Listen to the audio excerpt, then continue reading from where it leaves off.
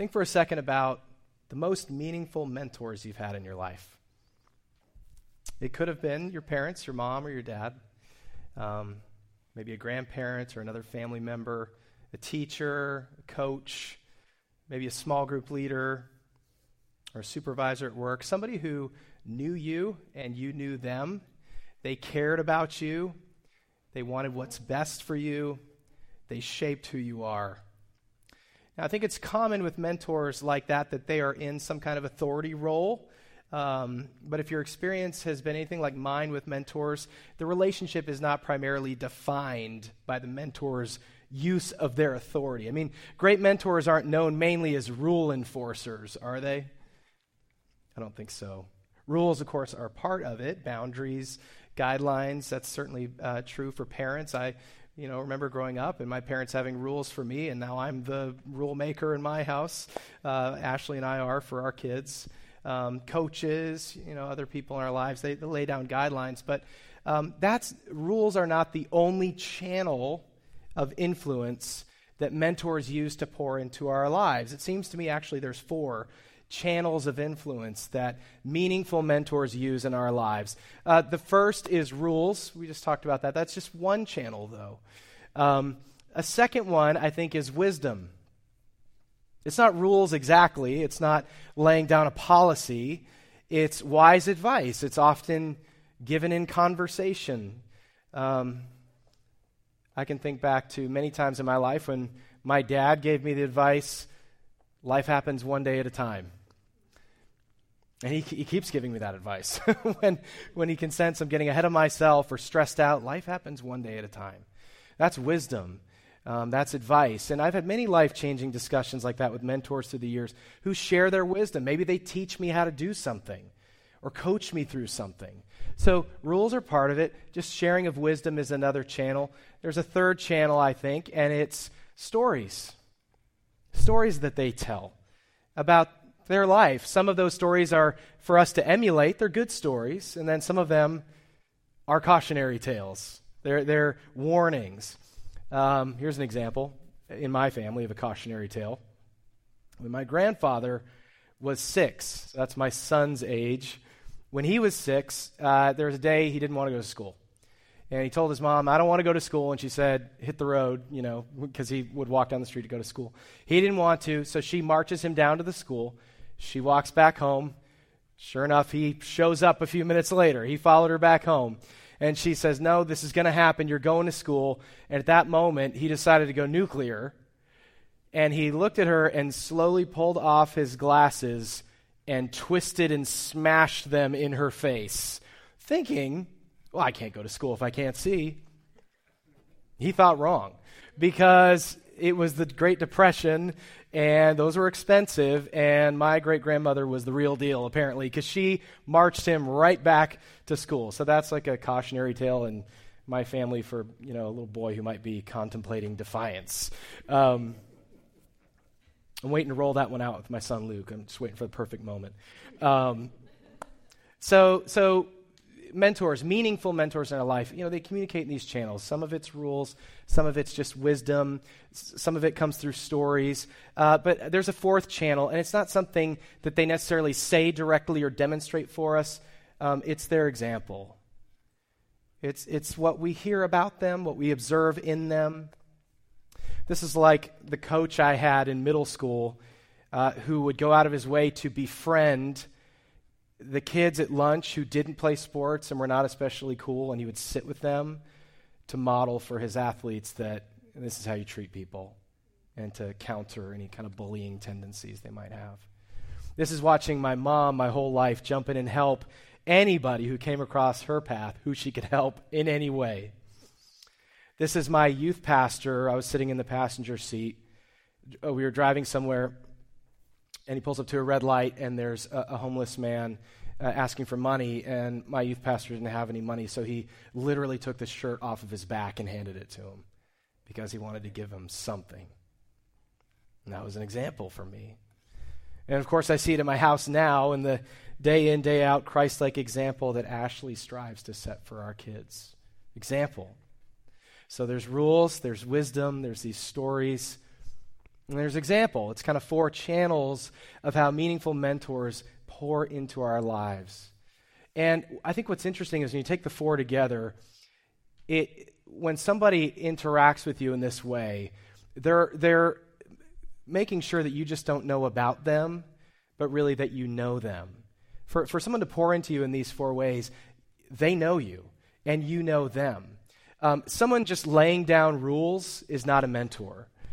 Someone observed at a distance and admired is not a mentor. They might inspire you or give you good ideas, but they don't know you, and you don't know them. There's no relationship there. So one of the big questions that came in this series, because we sent out a survey to ask people what they're wrestling with, one of the big questions, a few of them kind of were around this subject of what should we expect when we read the Bible? How do we know what God is saying? There was a question that specifically said, how do we know if something in the Bible is like a rule that I'm supposed to always follow, or it was just kind of describing something that happened 2,000 years ago? How do we know that? How do we know if we're supposed to apply it to our life? And I think these are very important questions to understand what God communicated to us in His Word and how He did and why He did. So that's the question that we're going to get at today, is this: how and why has God communicated to us through His Word? How and why? I'm not going to make you wait long for the answer. The answer is that when we come to the Scriptures and we look at all the books of the Bible and their wonderful variety, we find that God speaks to us in these same 4 channels that we've been talking about with meaningful mentors. Some of Scripture is rules. Some of it is just wisdom and advice, guidelines for a God-honoring life. Some of it is stories, both positive and negative. There are examples of things we would want to live out and things we definitely would not want to, cautionary tales. And then, of course, much of Scripture is example. We see God in action, and we observe what He's like, especially in the life of Christ, that being the most personal and powerful example that we could ever hope for. And I think the fact that God spoke to us in these several ways shows He doesn't want us just to know about Him. He doesn't want to be some distant authority figure or inspirational voice or an impersonal taskmaster. He spoke to us in His Word in the ways that He did to make Himself known to us. He wants to know us personally. So today's going to be a little bit different. We're not going to kind of pull apart one passage of Scripture. We're going to jump around a little bit. And so don't worry about getting your Bibles out. We're going to put everything up here on the screen. And I want to look at some examples of these 4 channels and how God speaks to us in Scripture, because I think if we do that, it's going to help us in 2 areas. I think we're going to grow in our understanding of the Bible and how God communicated to us, but more importantly, I think it's going to help us grow in our relationship with God. So let's start out and talk about rules in the Bible. These are kind of like clear-cut, unambiguous commands, right? Don't do this, do this. The interesting thing about this is, in the popular perception, I think most people feel that the Bible is mostly tuned to this channel. Like, that's kind of the impression it leaves for people. Like, it's just a book of rules, right? In reality, rules are actually a relatively small part of Scripture. The best known example of that would be the 10 Commandments, which are found in Exodus 20. I'm going to read those real quick because I have a feeling most of us haven't read the 10 Commandments anytime recently. So let's read it real quick. God said this: I am the Lord your God who brought you out of Egypt, out of the land of slavery. You shall have no other gods before me. You shall not make for yourself an image in the form of anything in heaven above or on the earth beneath or in the waters below. You shall not misuse the name of the Lord your God. Remember the Sabbath day by keeping it holy.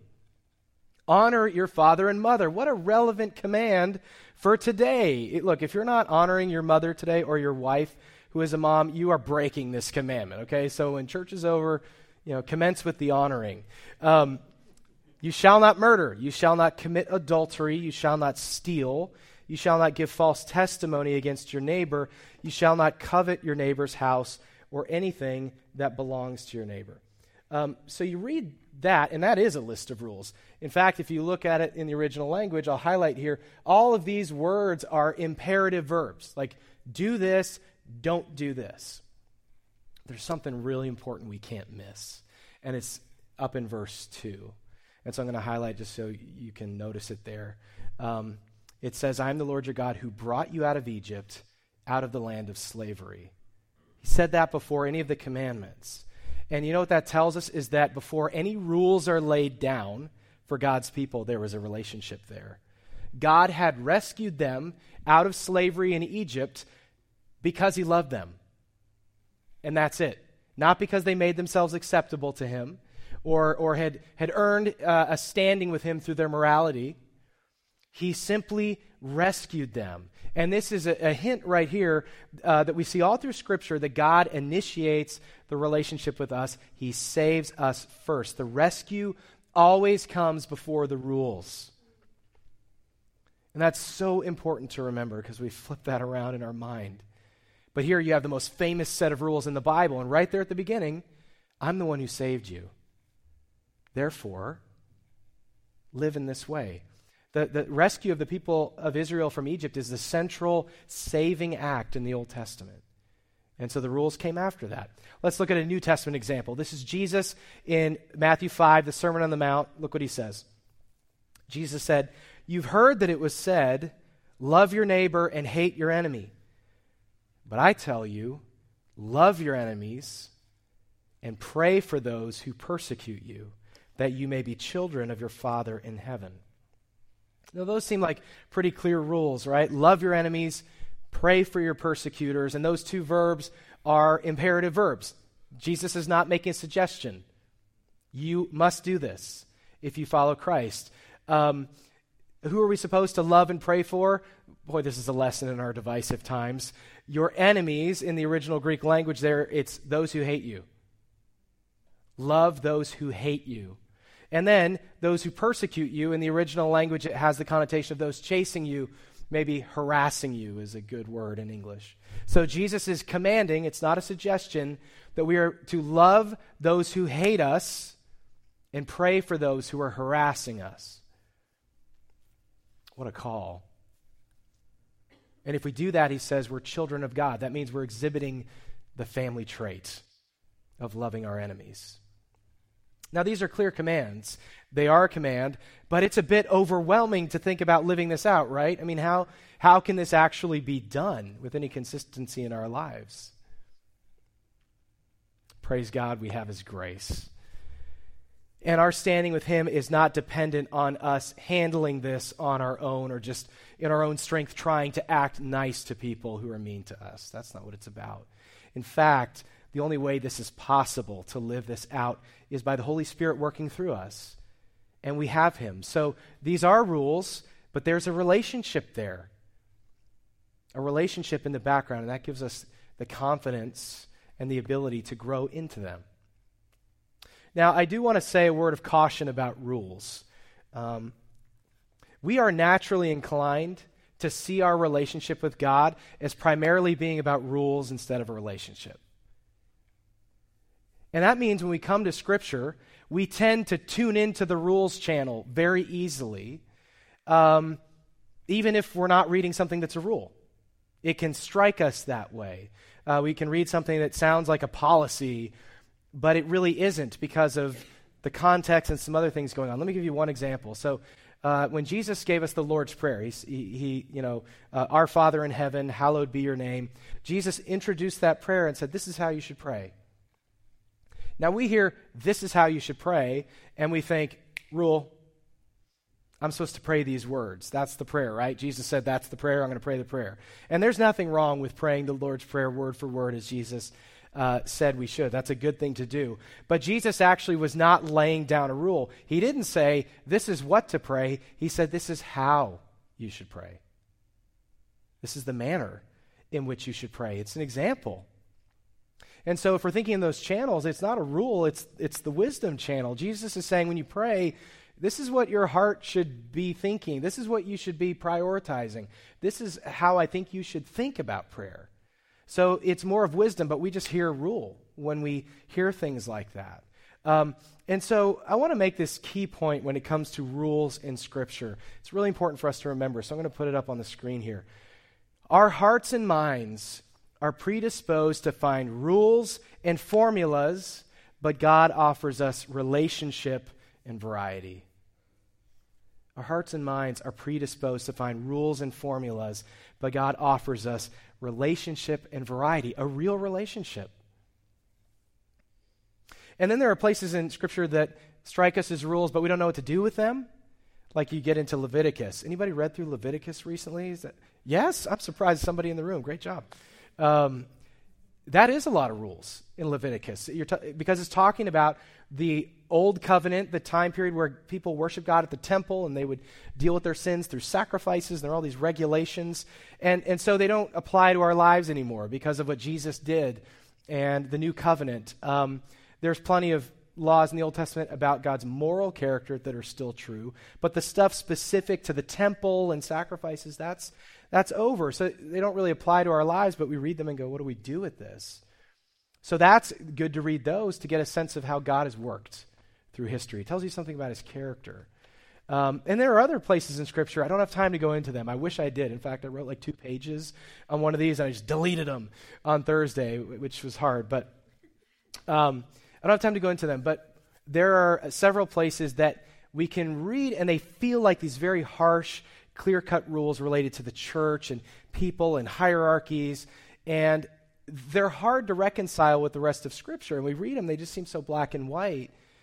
What do we do with them? And this is true especially in the New Testament letters, because remember the letters that Paul wrote and the other New Testament authors wrote, they're written to certain churches in the first century at specific places and times.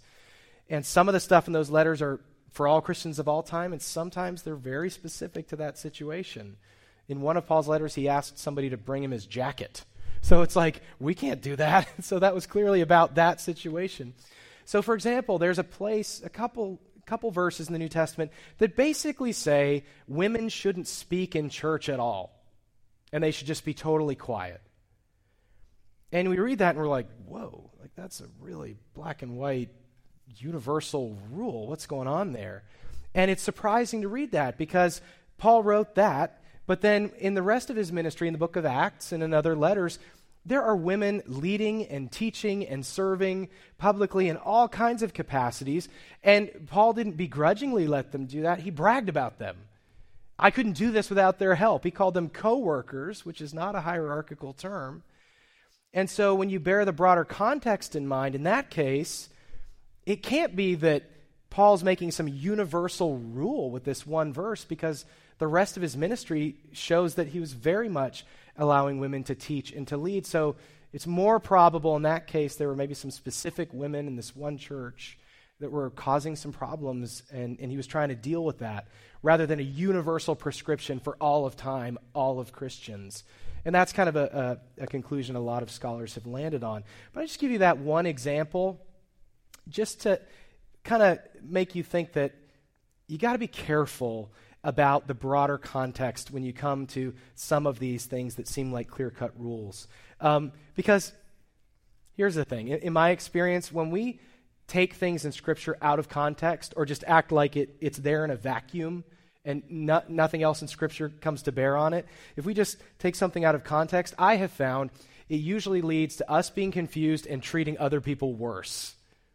I can't think of very many examples of people taking Scripture out of context and it leading them to being more joyful and treating people better. And so we have to be really careful, because when we read Scripture out of context, it begins to take our shape and not God's shape.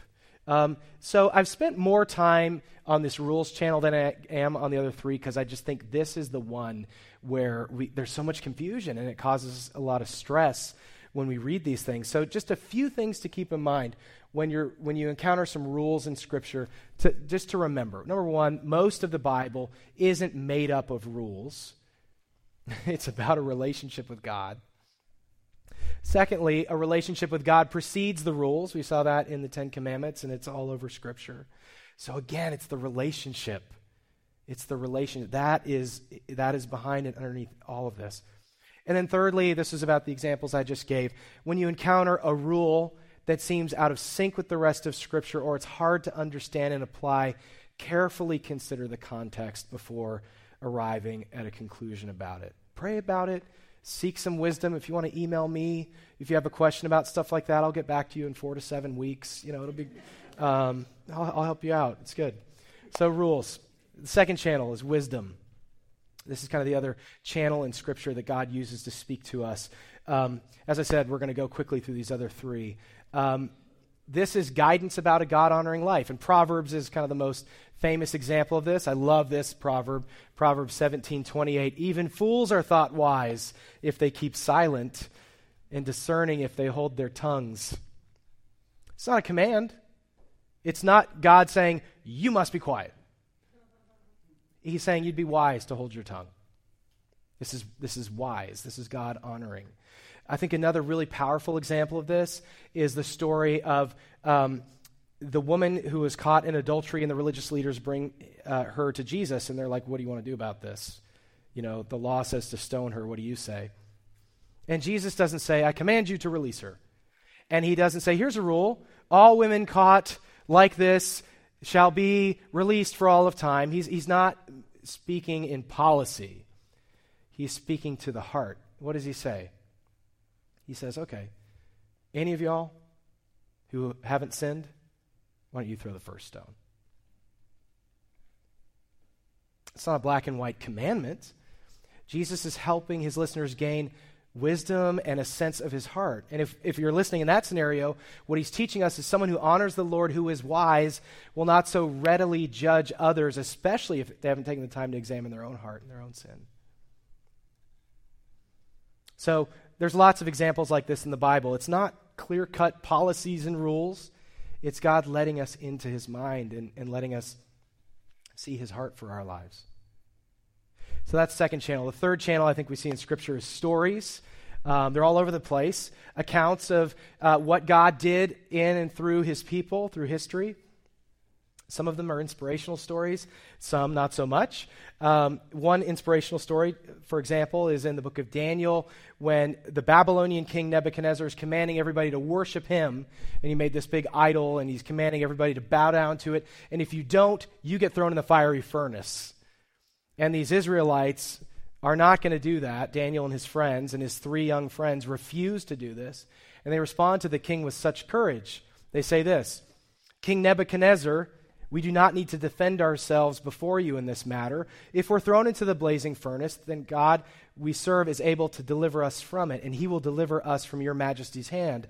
But even if he does not, we want you to know, your majesty, that we will not serve your gods or worship the image of gold you've set up. So this is not God giving us a rule or a policy or just teaching us, giving us advice. We're observing something that happened. And the response of these 3 young men, they trusted God. They trusted that he could save them, and that even if he didn't rescue them from the furnace, that he was still good and he was still God.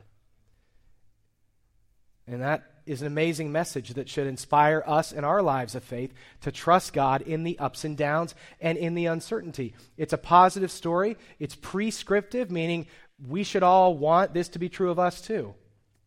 This is God letting us see something that is an example for us. An example on the other side of a negative story might be King Solomon. He disobeyed God's rules, and we see the results in 1 Kings 11. King Solomon, however, loved many foreign women besides Pharaoh's daughter, Moabites, Ammonites, Edomites, Sidonians, and Hittites. They were from the nations about which the Lord had told the Israelites, you must not intermarry with them, because they will surely turn your hearts after their gods. Nevertheless, Solomon held fast to them in love. He had 700 wives by royal birth and 300 concubines, and his wives led him astray. As Solomon grew old, his wives turned his heart after other gods, and his heart was not fully devoted to the Lord his God, as the heart of David his father had been. So this is a cautionary tale. This is descriptive, not prescriptive. It's describing a situation that we wouldn't want to emulate. Solomon should not have done this. It's interesting. I've heard some people in the public sphere who are kind of secular intellectual types make these claims like, You know, the Bible endorses polygamy. Have you read the Bible? Polygamy is all over the place in the Bible.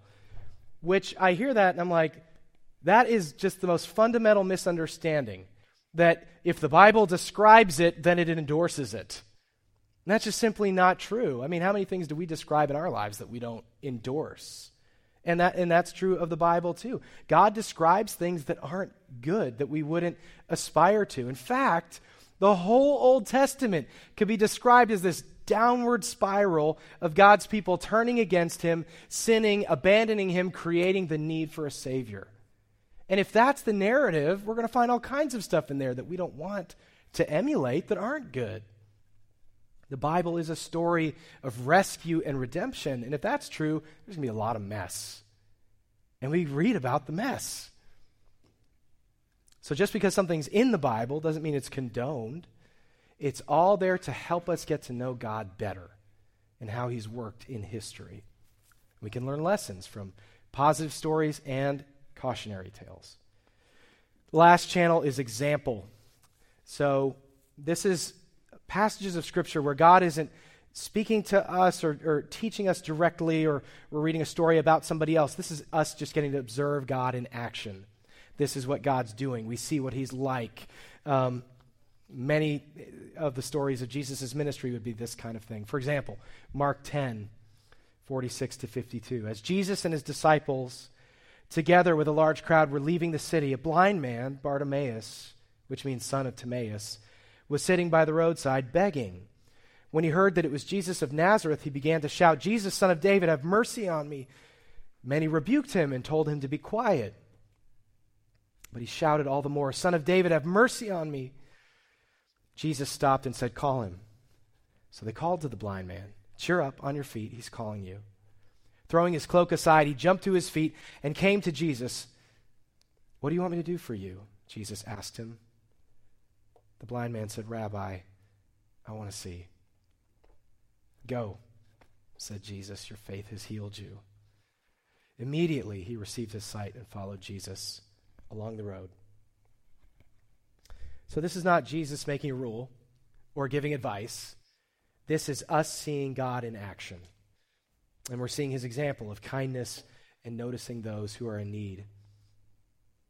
So just to kind of wrap up, to kind of conclude some of what we've discovered today, when we read the Bible, I think it's important to remember that God speaks in these different ways to us. Sometimes it's rules. Sometimes it's wisdom about what a God-honoring life looks like. Sometimes it's stories for our encouragement or our caution. And sometimes we're just seeing God in action to get a sense of what he's like, a deeper sense of his character. And I just think it's so important to remember that the primary purpose of Scripture is this. God's primary purpose is to make himself known. That's what this is all for, is to make himself known. And he gave us his word so that we would not so that we would just know about him or just have sort of intellectual knowledge of him, but so that we would actually know him. That's the purpose of it. And God spoke about this. Hundreds of years before Jesus arrived, he spoke about his plans and his desires for our lives.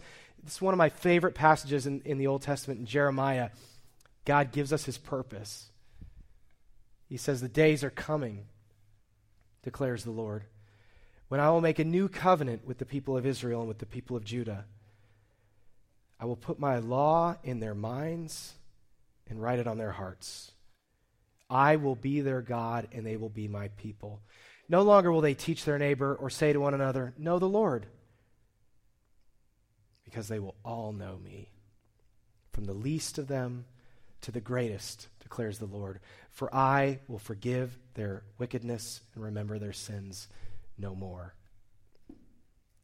He was pointing forward to the new covenant, the time in which knowing God would no longer be some vague notion or something only priests could do because they get to go in the temple and ordinary people don't. Knowing God one day would not just be a theory or a hope. People would actually know God personally because of the new covenant that would come through Jesus.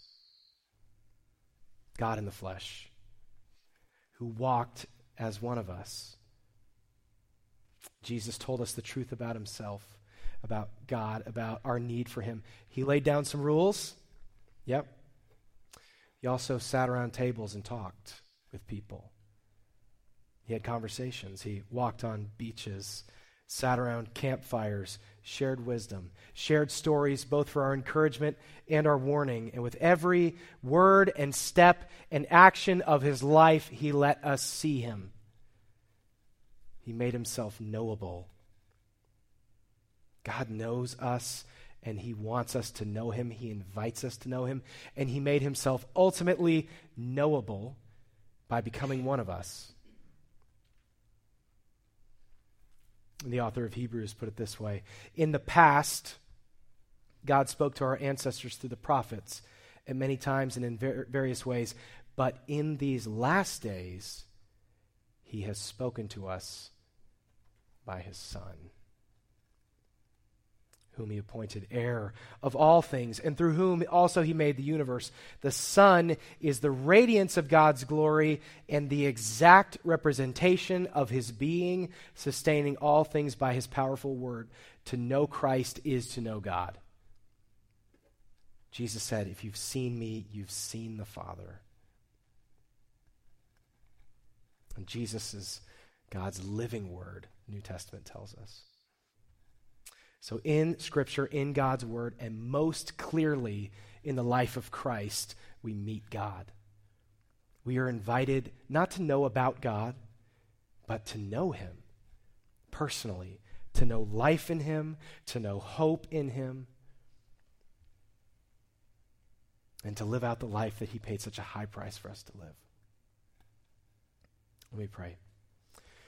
Lord Jesus, we thank you for this time, a time to think about your word and how you have communicated to us about yourself.